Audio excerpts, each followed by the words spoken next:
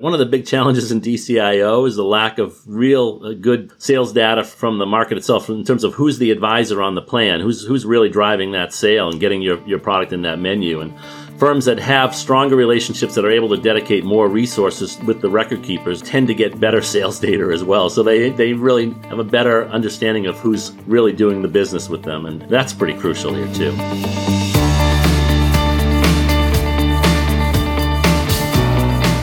Hello, everyone, and welcome to the Retirement Space Podcast, where we talk about the business of designing and managing defined contribution plans and helping people build financial security. I'm your host, Matt Smith.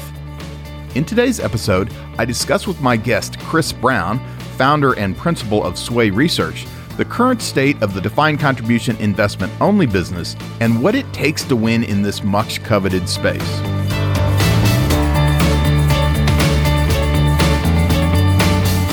Defined contribution plans in the United States hold nearly $10 trillion. And while much of this is invested in funds managed by record-keeping platforms, a meaningful portion of these assets are managed by fund companies unaffiliated with the record-keeping platform of a given defined contribution plan. This is where the term defined contribution investment only, or DCIO for short, comes from. DC plans have invested in funds with firms other than their record keepers since the inception of DC plans.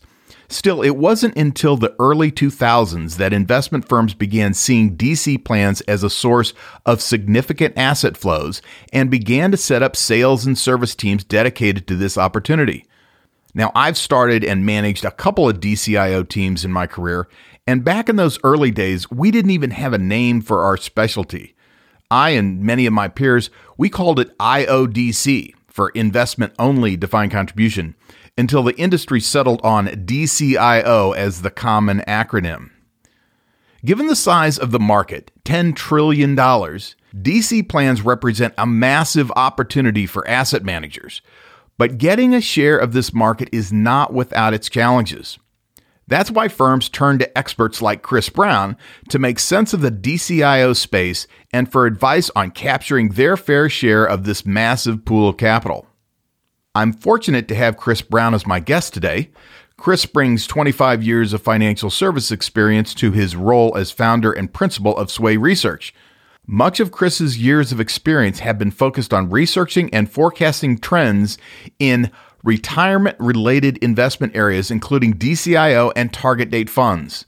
His firm annually produces research reports on the state of DCIO distribution and the state of the target date market.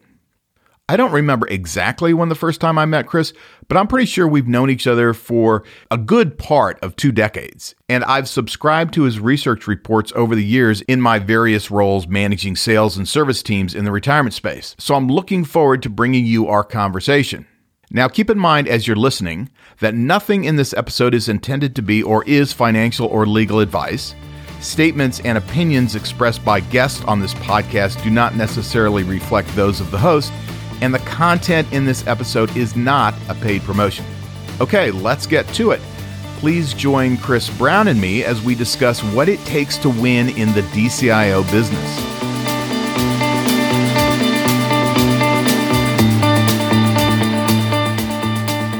Chris, welcome to the Retirement Space Podcast. It's great to have you here today. Hi, Matt. Thanks for having me. So, Chris, before we get into the topic of this episode, tell the listeners a little bit about what else you do besides researching DCIO and target date funds. I do my research by day. I've got hobbies I like to do on the weekends or after work, or I've got a guitar here in the office I'll pick up when I have a few minutes or when I need a break, sort of rest my brain a little bit. Do some woodworking as well. I've got a sort of a Danish style credenza I'm working on right now. It's my winter project. It's carrying over into summer. I'm trying to get it out of my basement and into my dining room as fast as possible so I can focus on the yard work and things I need to do as well. But, and I've written a few novels as well, a few detective stories and things like that. So just try to keep busy. It's, but without, a long commute and, a lot of office hours and meetings and things like that aren't always so productive, I find the time to do a lot of other things, fortunately. Well, that's good you get a chance to take time for other activities. It seems every time you and I talk, you're in the middle of creating a report or researching new topics, so I'm glad to hear that you're finding time for other interests. So, Chris, why don't you tell us a little bit about your professional background, how you got into this business, and what led you to starting Sway Research? Oh, sure. Yeah, thank you, Matt. Yeah, I mean, I got into the business back in the early 90s as a broker, actually, with Smith Barney. Did that for a few years, tried to build a book, was never that good at cold calling and building client assets that way. Moved out, found myself in a research role at a firm called Financial Research Corporation back in the mid-90s, and just kind of loved the kind of digging into distribution and marketing and understanding why and how these funds were being packaged and sold. Mainly through advisor channels, but some institutional channels as well. And then in the early aughts, kind of was looking to change it up a little bit. I had been kind of managing the research analyst team at FRC and kind of looking at just what was going on in retail mutual funds. I had the idea of focusing on retirement. It was obviously becoming a bigger issue. I was hearing rumblings about this, as you mentioned, IODC, as it was called back then. I was hearing, obviously a lot of talk about IRA, rollover, retirement income, these things. So my boss over there at FRC allowed me to sort of form a new retirement unit with a focus on these issues. And one of the first things I did, was just kind of go out to clients, find out what they were looking for, and overwhelmingly I heard about DCIO. We want some information there. We want to know what other firms are doing. Whereas as you know, firms were really kind of back then they were really looking aggressively at this market, realizing there were a ton of assets there to be managed. Platforms were opening up, right? They were going open architecture. They weren't all a single manager fund anymore. These record keeping platforms. So that's kind of how we dove in. How I dove in back in 2004. I authored the first research report on DCIO distribution. And then in 2007, I founded Sway Research and just kind of started doing this research on my own, doing insights into DCIO, into target date, into retirement income. So I just took that retirement practice and took control of it, I guess you could say, through Sway Research. Great. Thanks for that background. I think you and I have known each other ever since you started your own firm. So it's been fun to see how it's progressed over the years. Now, Chris, I talked a little bit about how DCIO came about in my intro to this episode, but I'd like to hear your take on how DCIO has gotten to where it is today. Can you give us some context from about, let's say, the Pension Protection Act, PPA, going forward? A lot has changed. Even just thinking before, not that I want to go too far back, but even before the PPA, I mean, you basically had a mad scramble, people getting in, asset managers getting into this space. You even had some that had record keeping and still have record keeping, but they also have, a large investment management business. They're kind of doing, both sides, playing both sides of the aisle. They've Fidelity, T. Rowe Price, Vanguard, some of these firms, they've got the record keeping as well as a DCIO effort to go after opportunities on other record keeping platforms. But yeah, there was a mad scramble. The attitude shifted from the 90s where you had to have record keeping in order to manage these assets within the defined contribution plans, to the early aughts where everybody was sort of saying, all right, the record keeping business is unprofitable. We're going to get out. We'll just go at this investment only, with a few exceptions, as I mentioned. But then the PPA hits in 2006, and you've got auto enrollment into a QDIA, which has largely been target date because they are the easiest kind of thing to roll into. You've basically, if you know the age of the person, you can kind of roll them into a target date product. And you've got auto escalation as well that happens. So, I recall going to a dinner back at the end of 06 and with a bunch of the DCIOs in Boston, and the mood was pretty dour. And I thought, I think they're exaggerating the impact of this a little bit. I don't know that it'll be that bad. And maybe they were to some extent because it took a little while for this to really happen, for the QDIA and the target date business to really blossom. But it has, and ultimately some of the concern among these firms that maybe didn't have target date products and were just kind of slotting in as a large cap growth or value or an international manager into these planned menus, they've been hit hard as the target date assets have swelled. So, we do target date research here at Sway, and just kind of going back and looking at the market. I mean, back in 06, at the end of that year, the year that the PPA was signed into law, the average 401k plan had about 5% of its assets in target date funds. Now it's up to about a third of assets are now in target date funds. So it's a lot less assets for the other managers to manage and to generate revenue from. Yeah, so PPA gave an endorsement, if you will, to target date funds and other forms of investing as the default fund.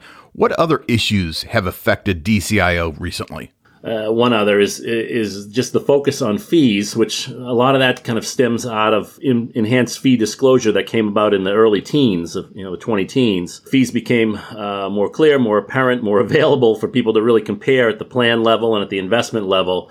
There was and as that came into focus, and the data was more available, you had groups of lawyers too, a number of firms kind of looking at these plans saying, why is this plan at this size charging such higher fees? Why are they using these investments when maybe there are cheaper investments available? And there became just a massive focus on fees. The fees are really the number one, performance and fees. I guess performance is first and foremost. You've got to have a good performing product, but you've also got to have low or at least very competitive, sort of at the median or below fees these days to really get yourself into a 401k plan or 403b plan. And it's the shift to passive is because passive management is a much lower fee business, right? It's been kind of a massive shift that way. It's grown exponentially on the target date side in particular. We see it in our data. Target dates back when I started tracking that market. Back in 2015, passive TDs, target dates were about 47% of the market. Now it's up to 60% of the market.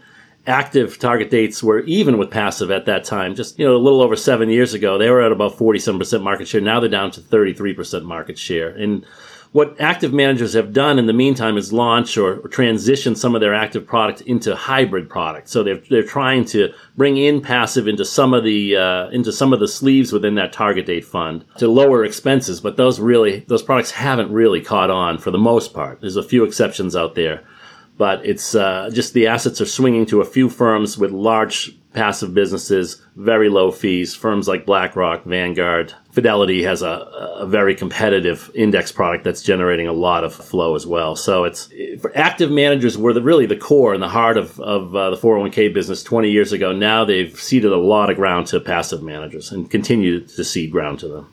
Okay, so give us your take on how the individual asset management firms shake out in terms of tiers. Today, Matt, it's sort of a battle of the haves and the have-nots. It's if you look at the market, you've sort of, with any market, I guess you've got sort of the big, huge conglomerates, the big players. You've got sort of the smaller players that focus on a certain niche, and then in between, you've got sort of the middle ground, players that are sort of caught in the middle between the two sides. And that's what you've got now in DCIO. You've basically got a handful of firms. I call them my tier 1As, but they're firms that have $100 billion, maybe $400 billion of DCIO assets, even more in some cases.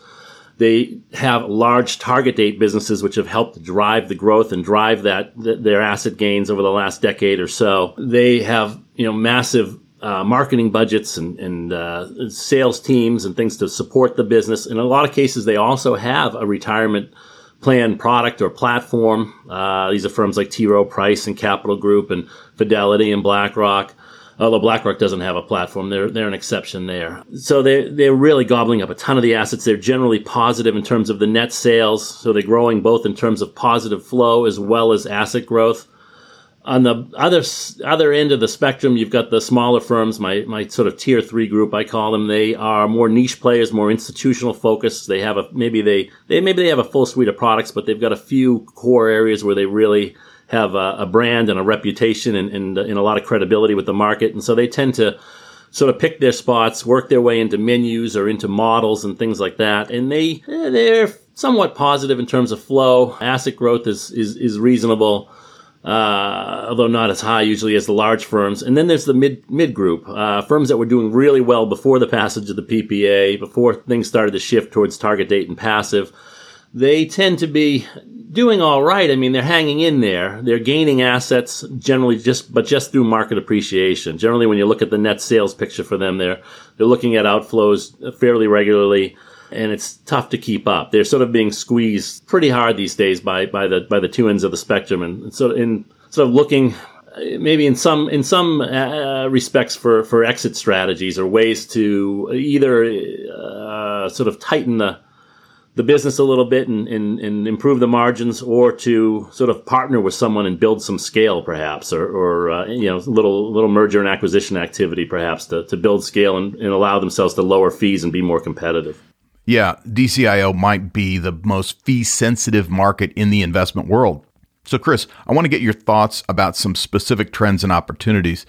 But first, we should interject here and talk about, in general terms, what it takes to be in the DCIO business. You and I have talked about this for years. It takes more than just having a viable investment thesis. Firms need to have what I call the 4 Ps. You need to have product, price, platform, and promotion. So let's talk about product first.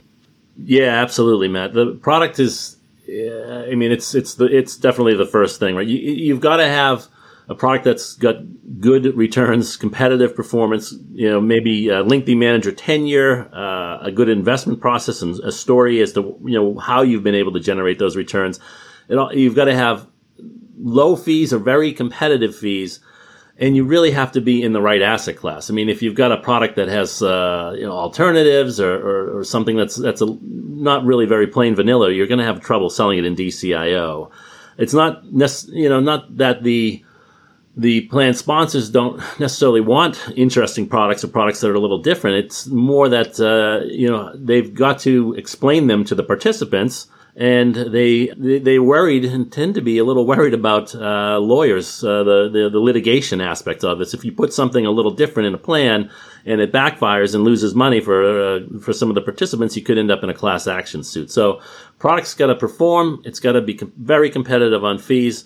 And it really has to be somewhat plain vanilla in order to find a spot, in a menu or even in a model or as an underlying sleeve of a target date fund. It's generally going to be a pretty plain vanilla product, style box specific, international growth or value, emerging markets, but it can't be anything too esoteric.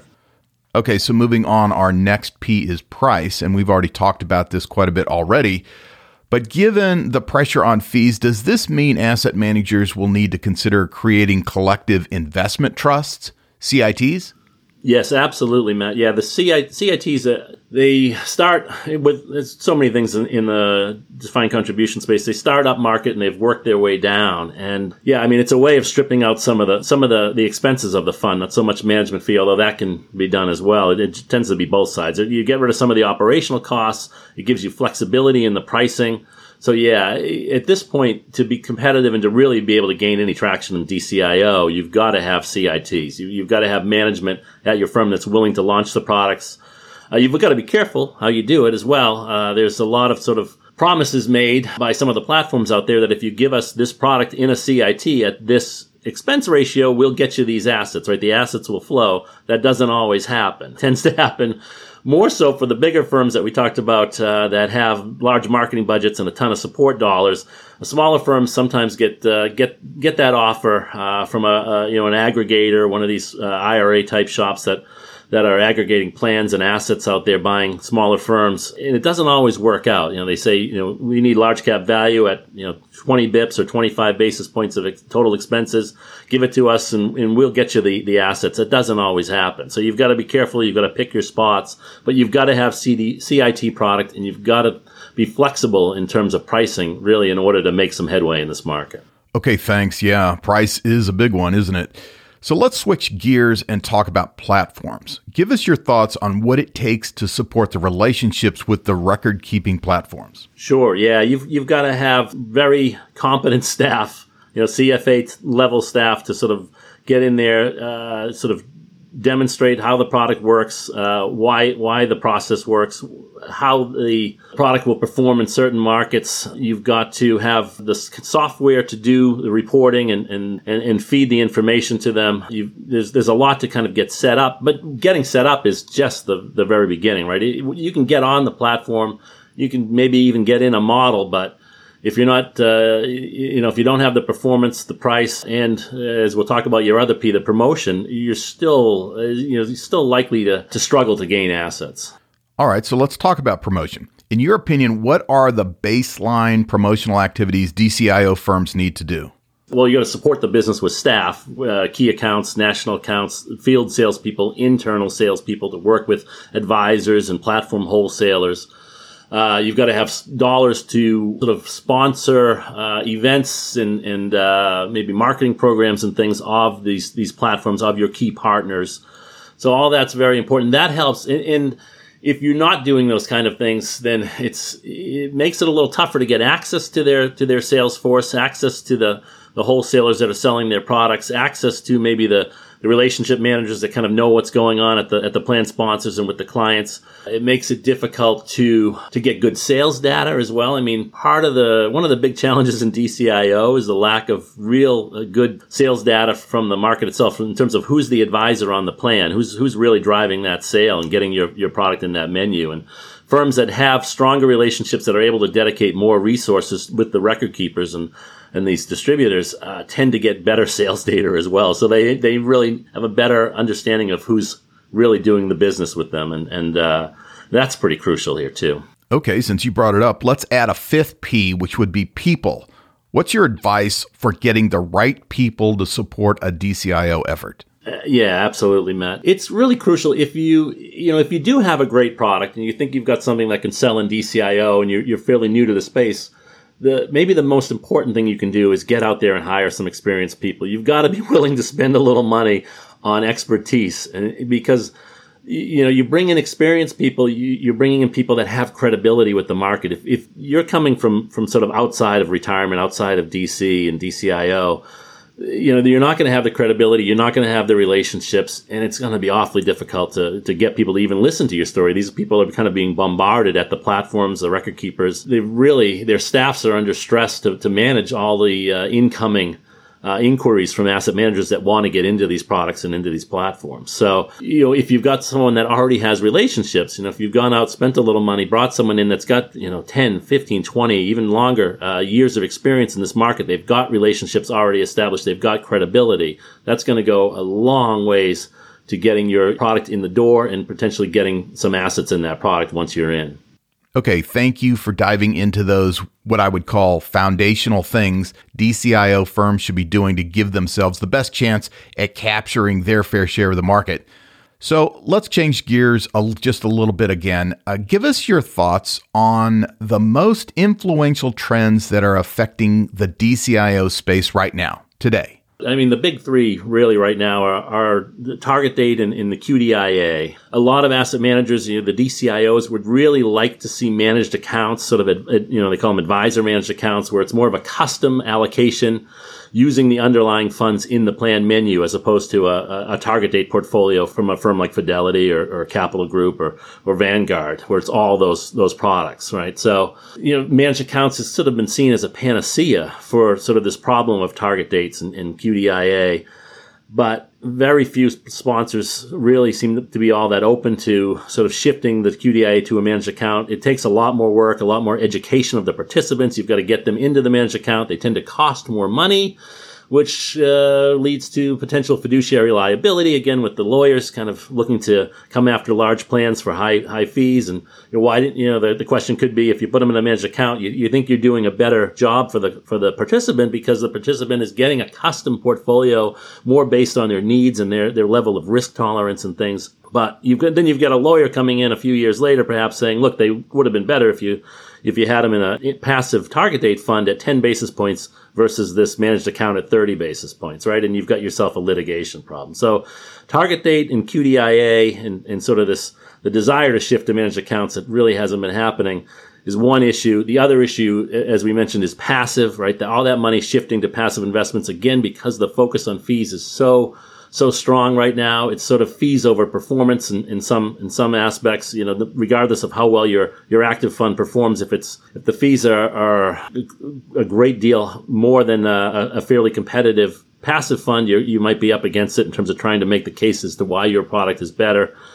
And then the other piece really is all part of this, right? It all comes back to is the litigation issue, is the fact that you've got companies of lawyers now looking at these large plans, targeting them with class action suits. They get a few participants in the plan to sort of to work with them in terms of saying that the plan investments were, the fees were too high. They should have been in a CIT with lower fees or something. They're even looking now at other avenues, looking at ESG as a way to generate legal challenges. Saying why do you have these ESG products in the plan? They really aren't performing up to snuff. You should have maybe not had so many options on the menu that are ESG specific. So it's those are sort of the big issues, and then just the challenges in terms of the bifurcation in the market where you've got a few firms kind of running away with a lot of the assets and a lot of the net flow. Got it. Thank you for that overview. I'd like to hear your thoughts on a few specific trends or what might be some emerging opportunities for DCIOs. So let's start with 338 and 321 investment outsourcing. Are the models that these providers are creating a viable source of AUM for DCIO firms? Oh, sure. Yeah, they certainly are now. They're generating a decent chunk, I'd say 10 to 15% of net sales for a lot of DCIOs these days are kind of coming through those models. But getting in the model is really just part of having a good relationship with the platform. You're not really going to be in the model unless you've really sort of established yourself at the platform. You've developed relationships. You're with the home office people at the platform, with the gatekeepers. You're supporting that platform from a field sales as well as an internal sales basis. You're maybe working with them on co-manufactured products, on marketing programs and things. So to be in those models, it's very difficult for an institutional manager to kind of slide in there. They've got to have a really appealing product or a product that's really doing well. It's really, to be in the 338 or the 321 program, you've got to have kind of a larger overall relationship. So you're getting menu slots. You're also getting access to their business and to the plans they serve through the 338 and the 321. Okay, great. Thanks. So Chris, here's another trend. We're seeing more and more retirement advisory firms adding wealth management to their practices. This is becoming very popular amongst aggregators, firms who are buying up practices. Is this trend towards wealth management within DC advisory firms a source of potential business for DCIOs? Absolutely, Matt. Yeah, it's becoming increasingly important that a number of these aggregators that in the past focused mainly on employer benefits and defined contribution and things. Now they're focusing more on individual wealth because there's so many of the assets that are in these plans that they've been supporting are likely to move out as the boomers start to retire, and so that their workforce is getting older. The assets are likely to go somewhere, some type of advisory model.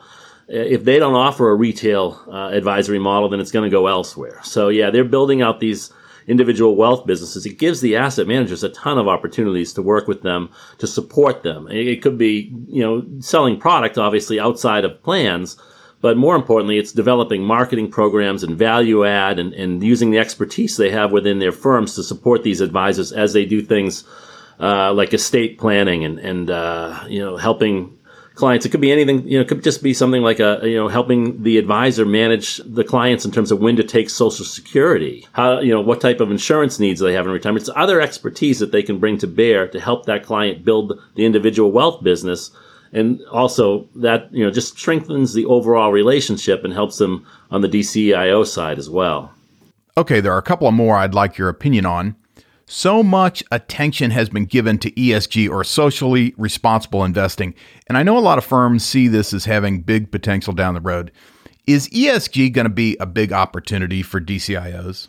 Perhaps down the road, Matt. Right now, I think ESG things haven't panned out the way perhaps some of the asset managers have thought they would. Maybe some of the record keepers as well. It's similar to some other avenues, things like I mentioned earlier, managed accounts, and we haven't really touched on retirement income, but it's similar there too, where you see this potential opportunity. You think, man, all the press is going that way, right? They're talking about this thing. The younger investors are focused on ESG. They want to be more responsible in their investing, and so the participants are going to drive this, and the whole world's going ESG, and then the flows aren't there necessarily, right? There's only really at the moment, well, I guess there's two now, one very recent, but there's a couple of ESG type target date funds on the market. They haven't really caught on. You think, well, we've got this ESG green over our target date. That's got to make it more attractive, more marketable. Hasn't really happened for firms. And, you've got this fiduciary liability issue now where you've got lawyers targeting 401k plans for having ESG investments. And you've got this whole other sort of public outcry. Now ESG is sort of being linked to these large sort of global asset management firms, being linked to DEI and some of the negative effects of that on some of the workforce. And you've got people sort of out there really kind of going after ESG in a way, right? It's got a negative sheen to some of the public. So it's certainly not a panacea. It ultimately will end up being an asset class that captures a chunk of the market, I don't know, 10, 15% of assets. But if it does that, it's going to be a long ways away. I mean, you're talking a decade or two down the road, likely. Got it. Thank you. And of course, we have to talk about retirement income products.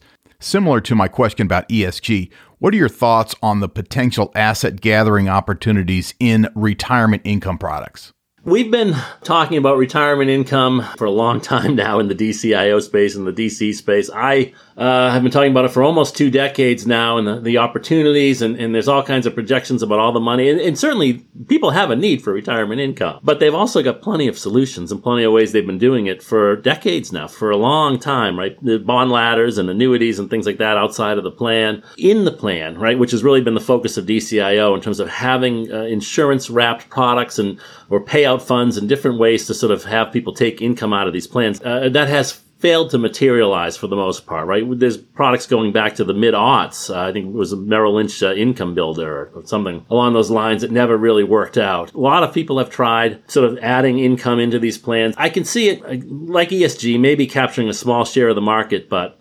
it's not a panacea for DCIOs that are struggling to stay net positive in terms of their sales. It's not anything that's likely to generate substantial assets or flow in the near term, right? Maybe a decade out or so. But it's retirement income it's more of a Moby Dick story, right? You're chasing that whale that maybe they're just out of reach, and maybe you're never going to catch up to it.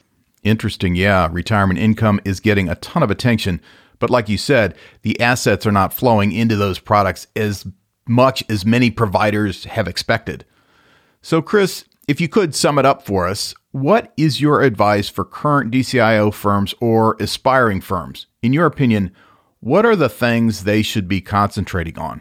Sure, Matt. One is focus. Every year, you've got to take a look at your client base. You've got to look at the firms that you're doing a lot of business with, and you've got to look at them in terms of, can we do more? Are we keeping up? Are we losing any ground? Are they a likely target for acquisition? I mean, you put a lot of effort and energy and money into a relationship, and then the next thing you know, they're gobbled up and gone, and maybe the firm that bought them isn't one of your clients, and now you're on the outside looking in. There's a lot to be said about sort of focus on a small group or sort of core clients, but also carefully kind of measuring the impact you're having there and thinking about what is their future as well. Leveraging assets within the firm is another strategy. DCIOs have been doing this forever because they sit kind of in between the retail and institutional sides of the business. DCIOs have always done a good job of leveraging relationships from those sides of the business, whether it's at the retail end with advisors or inside of these platforms with gatekeepers and analytical staff, leveraging marketing programs from the different sides of the business. If they've got a good value add program, some intelligence that will work with plan advisors, you want to leverage that. Leveraging affiliated businesses. If you've got an insurance business attached to your company, if there's ways to bring that into helping build product either for inside or outside of the plan, post-retirement. If you've got a retail distribution perhaps linked somehow to your asset manager, maybe there's ways to leverage that to help you gain access with these record keepers. Maybe there's room for their products on that platform. So focus and leverage are a couple of the big ones. Pricing flexibility is another huge issue, I think, for DCIOs. We've mentioned it. You want to have CIT assets. You want to be willing to potentially create product at a very competitive fee in return to gain access to a large platform and in a block of business. You also need to be very careful when structuring those deals and sort of carefully monitoring them to make sure you're getting sort of the return that you've been promised or that you believe will be there, because you can quickly turn a profitable product into an unprofitable one by cutting the fees too much and not getting the assets that you thought in return. And then staffing, right? We mentioned this, but you've got to have good people, experienced people with credibility. If you do that, if you bring in the right people, one person can make a huge impact, because the market is sort of small. It's a small group of people that sort of manage these relationships at the record keepers and the aggregators. It's a small world. DCIO is a small world, and people know, if so-and-so moves from one firm to another, they've got experience, they've got relationships. That brings credibility instantly to that firm that they're moving to. So that's a big part of it as well. It's the people. It's also the amount of support you're providing, right? You want to have field sales. You want to be supported with internal sales. You want to have good home office staff supporting those those relationships with the gatekeepers and other people at the platforms. There's a lot to do, a lot that can be tweaked to sort of improve the DCIO business. Thank you, Chris, for that. That's very helpful. So it's focus, leveraging your best relationships, pricing flexibility, which may mean creating collective investment trust or CITs, and then finally staffing the effort. Well, Chris, I think we covered the topic given our amount of time. I'm trying to keep these episodes fairly short so it's an efficient use of time for the listeners. Thank you again for joining me today. I really do appreciate you supporting this podcast. Oh, thank you, Matt. I've enjoyed it. I really look forward to watching this podcast as it grows, and you've already had some interesting guests on. I really look forward to kind of seeing what you do in the future. Okay, that does it for this episode. Thank you for listening. I'll put a link to Sway Research's website in the show notes of this episode so you can learn more about Chris's organization. And if you'd like to check out my other Retirement Space podcast episodes, head over to www.theretirementspace.com. If you found this episode useful, I would truly appreciate it if you left a review of this podcast on Apple Podcasts. That really helps get the message out to new potential listeners. And you can leave a review on Apple Podcasts even if you listen to this episode on another platform like Spotify or Stitcher. And finally, if you have questions or comments about this episode or have suggestions for guests for future episodes, you can email me at matt@theretirementspace.com.